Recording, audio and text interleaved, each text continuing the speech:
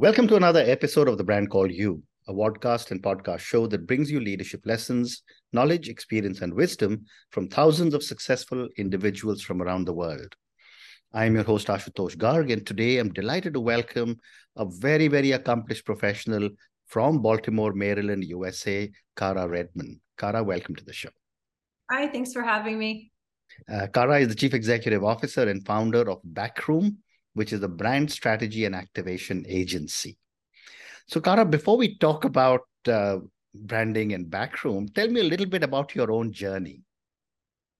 Sure. I actually started out as a teen mom and had to find jobs, never went to college. Well, I went, but I never finished. Mm-hmm. And so my journey was really one about more survival, right? I didn't have a huge support blanket. So I didn't really have the opportunity to do the whole choose your path. But what I did do in terms of like the decisions I made for the next job, I knew really early on I didn't want to continue working in restaurants and retail. It was very painful for me to just show up and have to be in a certain place at a certain time for very little return. So I tended to look at things that just felt glamorous to me or things that felt interesting. And after working in-house for a few places for jobs that were just jobs that I could get and I needed a job, right? I think that's something we don't talk about a lot is sometimes you just need the job. It's not your passion. That I thought I just thought agencies were really glamorous and cool and they had this like sex appeal to them. Little did I know. And so I applied to some, never got the job, kept trying. I even sent a gift basket to one of the CEOs of who is now my competitor, with my resume in it, please give me a chance. But I didn't have the college on my resume. I didn't have the experience. So I just kept trying and I worked for a few agencies and learned so much. I was very blessed to have leadership at a couple that really taught me a lot and saw the things that I wasn't getting and explained them to me and didn't make me feel stupid. And I didn't like the model. I still had that same feeling that I had working retail in a restaurant. If somebody's making me be here at a certain time for very little return, and so much of it was not in my control, whether it was what I was working on that day or how I worked, or could I just, if it was raining and cold and I was tired and my kid was sick, can I just stay in my jammies and have a hot cup of coffee in bed? And the answer was no. Yeah. So I got really tired and decided somewhat on a whim that I would try to do it on my own. And it was an experiment. I knew if it didn't work, I could get another job easy. And 9 years later, 9 years this month, we're still here. Amazing. And as I say, the rest is history, right? Exactly. Wonderful. So tell me about Backroom. What are you doing here and what was your motivation to start? The biggest motivation was what I just described of there has to be a better way to work. I knew my own potential. I could see the potential of people around me and going, we could create big, beautiful things if we weren't so angry and tired all the time. Right. So that was one big piece. Another was the traditional agency model is set up around billable hours and they're really rigid in their scope often. And the clients that I was sitting across from weren't hitting goals. And so there's this model of let's get all the sales in as much as we can, charge them top dollar for senior strategists, but really give them junior help. And we weren't moving the needle for them at all. And so it just was this like rinse, repeat of soul sucking work that you knew was never going to impact anything. And I was really young then. So I just felt like I had all this energy and passion for what I was doing and it wasn't going into anything. And so you do that a few times, Ash, and then you're sitting there with the next project and you're going, this doesn't matter. Give it 100% because no one cares. You get into that no one else cares mentality. It's awful. Some people can hide in that. I can't. And so focusing on brand was really important to us. So everything we do now at Backroom is brand led, but really our mission is how do we always look 3 steps behind for the people who were, Cara working those jobs or retail or restaurants or the single parent, making less than 20 grand a year. How do we open the door for those people too? And so our ultimate goal is to get where we're helping to get people more jobs and better models that work for them, that have the flexibility, challenge leaders to do more because, hey, you're missing out on what I think I was a great potential and talent to have. And I didn't have opportunities to show that because I was a parent and didn't have any money. or childcare. And then eventually really starting to think about cohorts and how can we bring in people who are stuck in that I'm working 3 jobs with 2 kids by myself cycle, provide them childcare, just give them equitable spaces to come up with new ideas and help them nurture those. That's really our end goal. Wow. So Wow. there What a are great a lot of story. steps. Yeah, there are a lot of steps to get there, but that's our dream. Amazing. What a great story. So, you've been involved with brands for a long time. I'm sure you've been asked this question many times. What goes into building a successful brand? So much. It starts with the people. 100% Hmm. starts with the people. We from day one said no to clients that came in and they had a get rich quick idea. Hmm. If we talk to a founder or a marketing director, or CEO, or anybody that comes to us and they don't want to create something for the people that are buying from them, if they're not concerned with the impact that they have on the people that are buying for them, they're not going to work well with us, and they're not going to be a great brand. Hmm. Especially with how social media, and you and I were talking about this before we started, right? Yeah. Social media has changed everything and has created transparency where a lot of industries had opacity before, right? A lot of companies were really opaque. I can pick up my phone and engage with Pepsi right now, right? Like that didn't exist 10 years ago. Correct. And so I think that brands now are challenged to think more about impact, and because they're being checked, there's accountability in place. Correct. So I just posted this morning about this as well. Of like, people think that brand is some ethereal like spirit, that nobody can touch, you can only feel. But brands that are really thinking about, how do I measure my impact? How do I measure sentiment around my brand? Can people remember me when they're talking about a problem they have in my space? If they see my logo or my name, do they know what we stand for? The brands that think about business in that way are the ones that are tapping into emotions of people in our lizard brain, right? The amygdala stuff that makes us make irrational decisions. The brands that are winning on that level and creating really meaningful connection on the emotional level are the ones that stick, right? If you really think about it, Coca-Cola is sugar water. Correct. Look at that brand. Absolutely. Right? Absolutely. And yet, my next question is that brands are really living beings. They need to be nurtured like babies throughout their life. Some brands like Coca-Cola may be 100 years old, some die within a few years. My question is, how do brands stay relevant for a long period of time? Listen and adapt. The world is adapting and changing. And it goes with, we talked about like personal brands and corporate brand, like actual businesses. Brands that are corporate, that deal with consumers, have to be consistent on some level. Going back to my example of Coca-Cola, they've changed their logo very little. Yep. In the 100+ years they've been around. It's very, very small incremental changes just to kind of adapt with the times. Brands that try to react and change completely based on what's going on in the world fail. Gap is a great example of this. They spent a lot of money to completely overhaul their brand. They didn't talk to their customers. They didn't test. And they got a lot of pushback, right? And then what they did in response to that pushback is even worse. They changed back. So they're not standing for anything. They're not leading away and saying, I know change is hard, come with us. They're going, oh, sorry, we didn't mean to upset you. And that doesn't build trust or loyalty, right? So it's those types of things that I think are really important, of listening to what your customers have to say, but also having a vision and making people feel like they're a part of that vision and bring them along. It's building that sense of community. Yeah. Great response. Thank you. My next question is on, as an agency, with working with so many brands, what is involved in nurturing a brand through its life cycle from the perspective of an advertising agency? It's measurement. I mean, the stuff that no one really likes to talk about because it's not sexy is data. And so for us, it's what is the goal for the brand? Sometimes the goal for the brand is to be acquired, and that's fine. We'll look at the valuation of that brand over time. Sometimes it's to grow exponentially. And then we're looking at opportunities to do brand collaborations to increase equity in those brand names, or maybe I want to raise my price point, and we're looking at opportunities to do that as the brand gets more sticky. So it always goes back to what the actual goal for the brand is. And a hint is not just to make more money, right? Like the goal of the brand it has to be something but more finite than that. So we're always looking at what is the goal of the brand? What are the real problems that this brand solves for people out in the real world? And then measuring the impact of those over time. And it can change, right? The world is changing exponentially faster than it was 5-10 years ago, right? So really it is looking at how do I listen, and whether it's social media or doing NPS scoring or surveys or focus groups. And then how do we respond to that as a brand in a way that's not reactionary?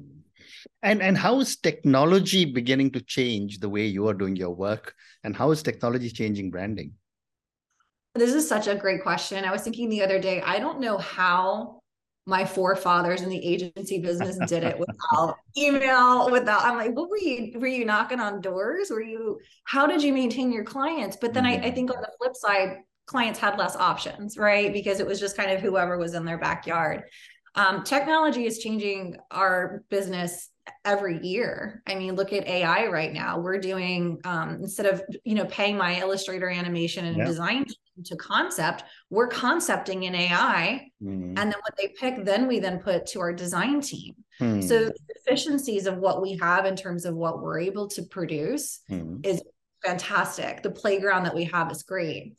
The challenge that it creates for our clients is that, 50 years ago, we had community already just within our daily lives and didn't crave it.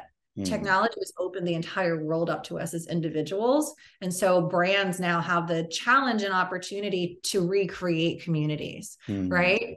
So we no longer have the benefit of just, I know everybody at the grocery store because this is just where I live. Most of us stay in our homes and have things brought to us, and we don't have to interact with humans anymore. So technology has impacted our work, whether it's client or how we work individually as a team. We're 100% remote. My director of ops is in Portland, Oregon, and I'm in Baltimore. And we work really well 4 days a week because we have these tools. They become our operating system. Correct.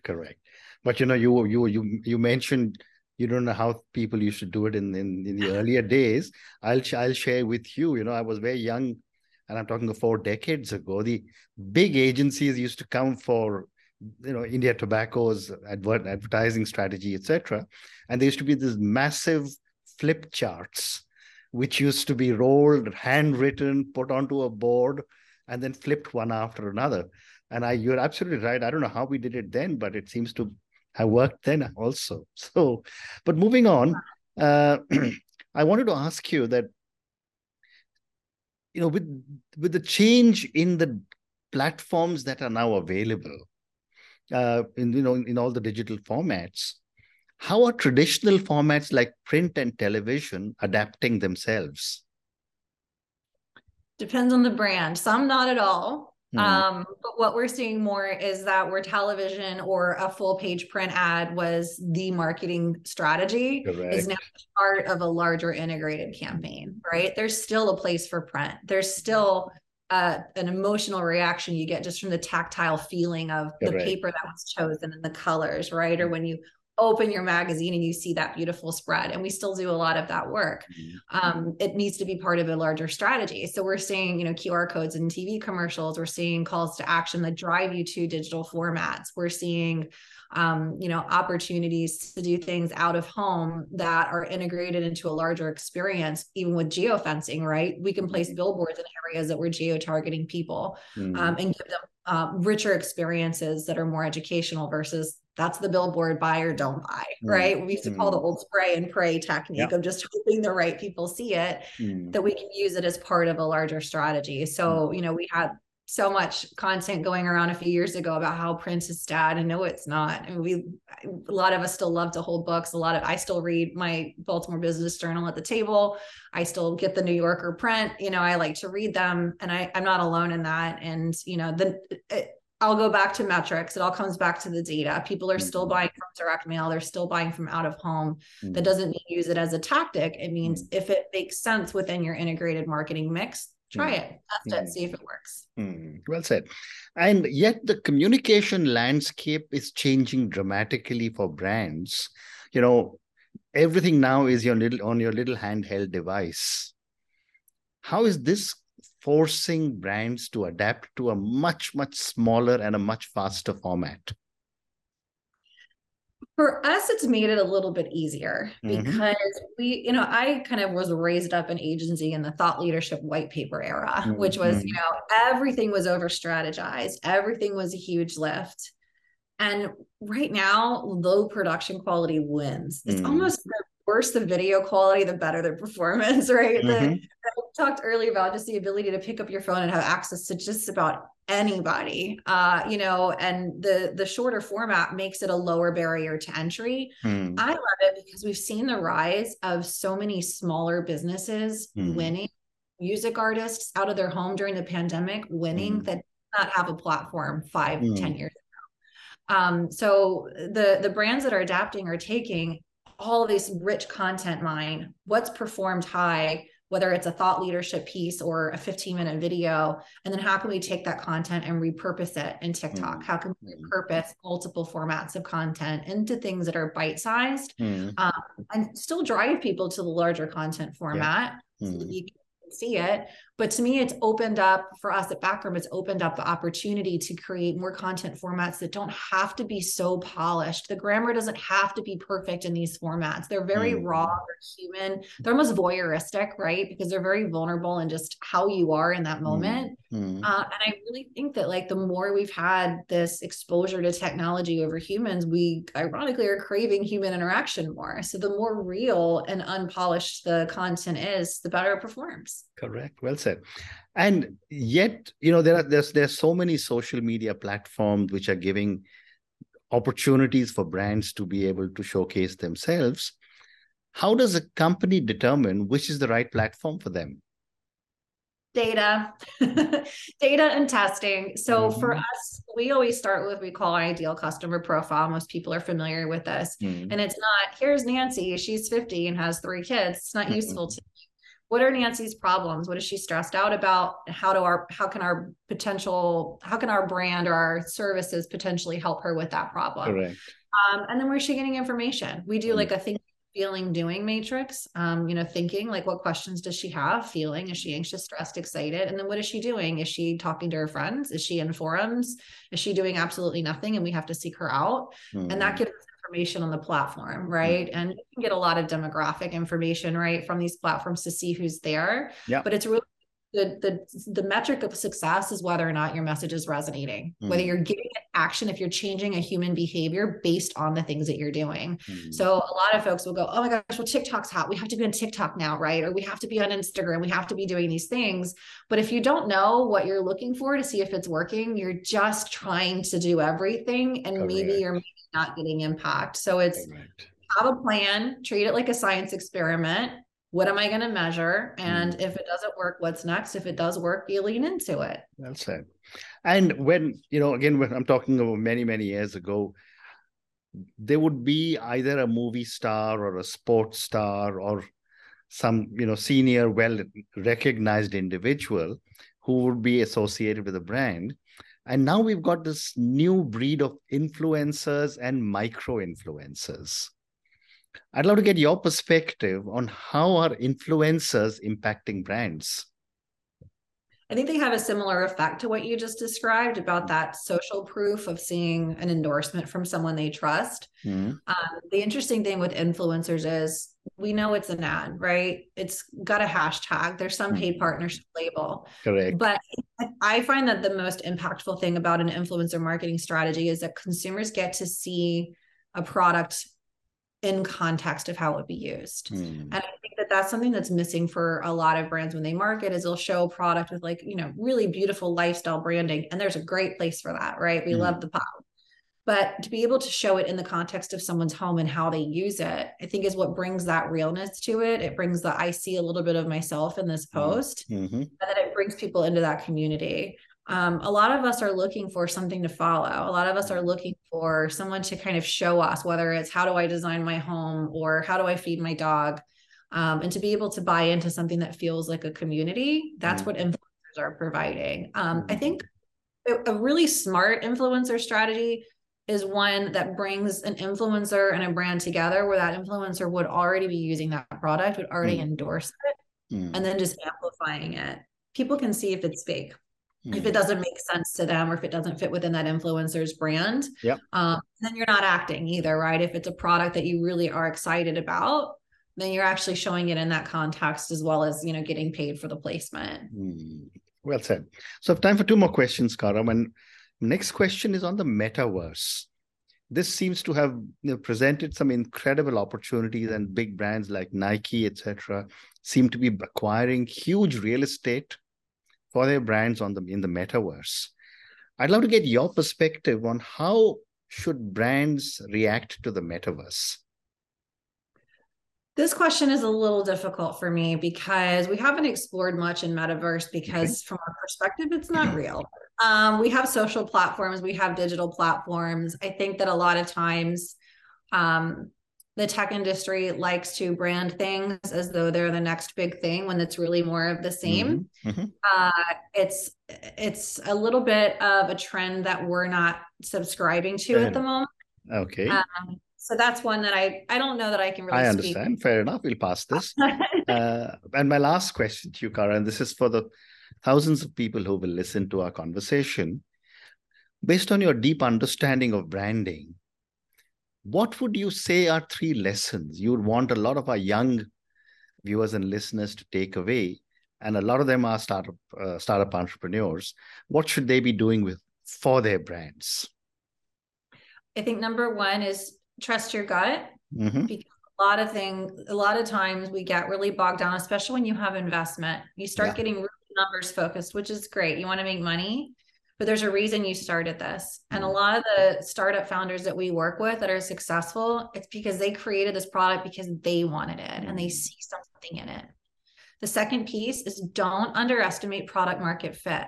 This is going to sound a little contrary to what I just said, but just because you're excited about it doesn't mean anyone's going to buy it. And this is something you can test on small levels, right? You can spend $500 to take out an ad on LinkedIn or Instagram for a survey, right? And incentivize it with a gift card to ask people, is this something that you would purchase? You can do focus groups, talk to your friends, right? There are ways to test this in small scale. Be receptive to the feedback you get is my third.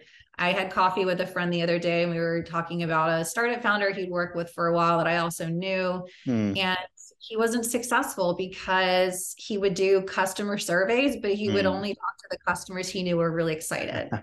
So you have to be able to put your ego aside and take the feedback, because if you focus on winning, if you focus on making the brand win, it's not about you. Well said. Well said. And on that note, and your 3 wonderful lessons, trust your gut, don't underestimate the product market fit, and the third one, be receptive to feedback. Thank you, Kara, for speaking to me about your incredible journey, all the things that you've done before you started your own company, Backroom. Thank you for talking to me at such length about branding, communication, and advertising. Thank you for speaking to me, and good luck. It was my pleasure. Thank you so much for having me. Thank you for listening to the Brand Called You videocast and podcast, a platform that brings you knowledge, experience, and wisdom of hundreds of successful individuals from around the world. Do visit our website, www.tbcy.in, to watch and listen to the stories of many more individuals. You can also follow us on YouTube, Facebook, Instagram, and Twitter. Just search for the Brand Called You.